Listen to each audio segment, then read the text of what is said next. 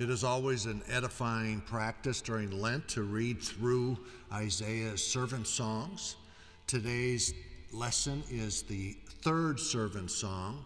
In these servant songs, the servant speaks in first person. Grace to you and peace from the God of Israel, who is the God and Father of our Lord Jesus Christ. Amen. The Creator wants his human creatures to obey him. He has that right. He's the Creator. We're not. The Creator has always wanted his human creatures to obey him. He wants his human creatures to hearken unto his voice, delight in his will, walk in his way to the glory of his holy name. Already from the very beginning, the Creator wanted Adam and Eve to hearken unto his voice and live a life according to his will. However, Adam and Eve believed an alien voice, and instead they obeyed themselves. They went their own way and rebelled against their Maker. With their fall, the entire human race fell into sin and rebellion against its Creator.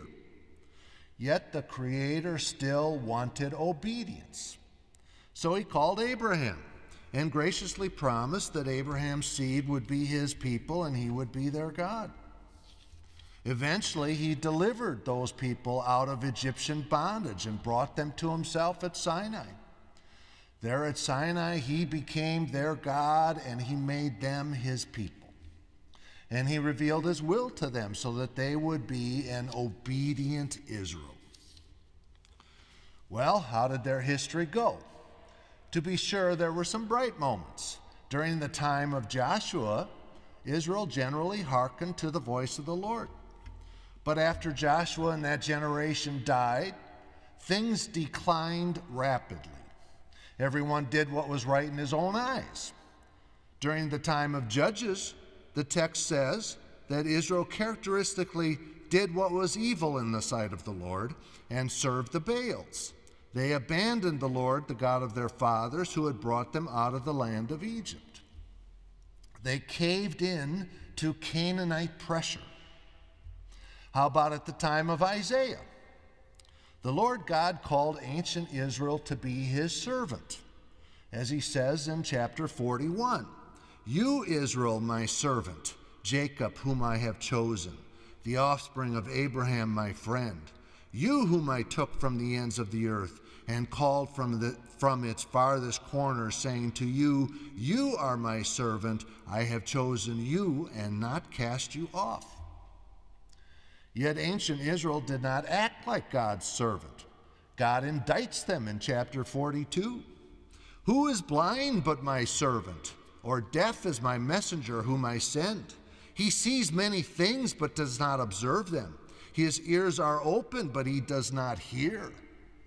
Then Isaiah adds, "Who gave up Jacob to the looter and Israel to the plunderers? Was it not the Lord against whom we have sinned? In his ways Israel was not willing to walk. They did not hearken unto his Torah." And how did the God of Israel respond to this obdurate, rebellious people? He poured out his just wrath against them and sent them into exile under the Assyrians and later under the Babylonians. Nevertheless, the God of Israel still wanted an obedient Israel. He never gave up on that goal. He delivered ancient Israel from bondage and exile, and then in the fullness of time, the God of Israel sent his only begotten Son into the flesh to be the obedient Israel. Jesus of the house and lineage of David is true Israel. Israel reduced into one. Israel condensed into one. He is God's obedient servant.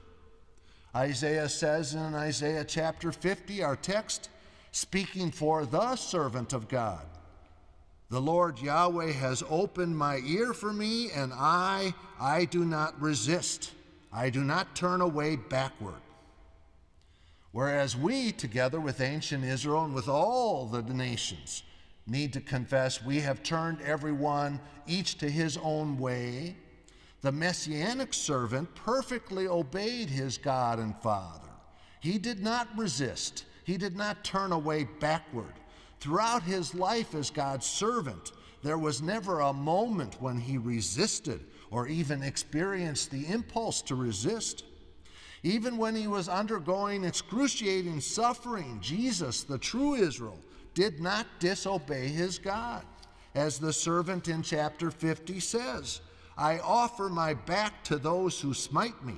I offer my cheeks to those who pluck out the beard. My face I do not hide from shame and spitting. Jesus, the new and greater servant, went through intense suffering and pain, and he did it willingly. With our old Adam, our tendency is to avoid unjust suffering. Our immediate inclination is to stand up and protest and demand our rights. We shy away from any situation where we might receive pushback when speaking or doing the truth of God. But the true servant obeys God willingly, even when it means public shame and spitting. Now, why would the servant go through such an ordeal? The servant goes on to say, the Lord Yahweh will help me. Therefore I will not be disgraced. Therefore I will set my face like flint, and I know that I will not be put to shame. Such faith and confidence in his God. He knew that God would help him. Such wholehearted, single-minded obedience. Why did Jesus, the obedient servant of God, go through such suffering? The next servant song in chapter 53 tells us the ultimate reason. Isaiah 53, all we like sheep have gone astray.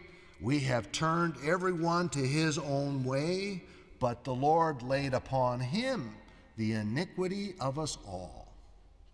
The servant did it for ancient Israel, and for all nations he did it for you in your place. The God of Israel, the creator and just judge, condemned the obedient servant in exchange for our own disobedience.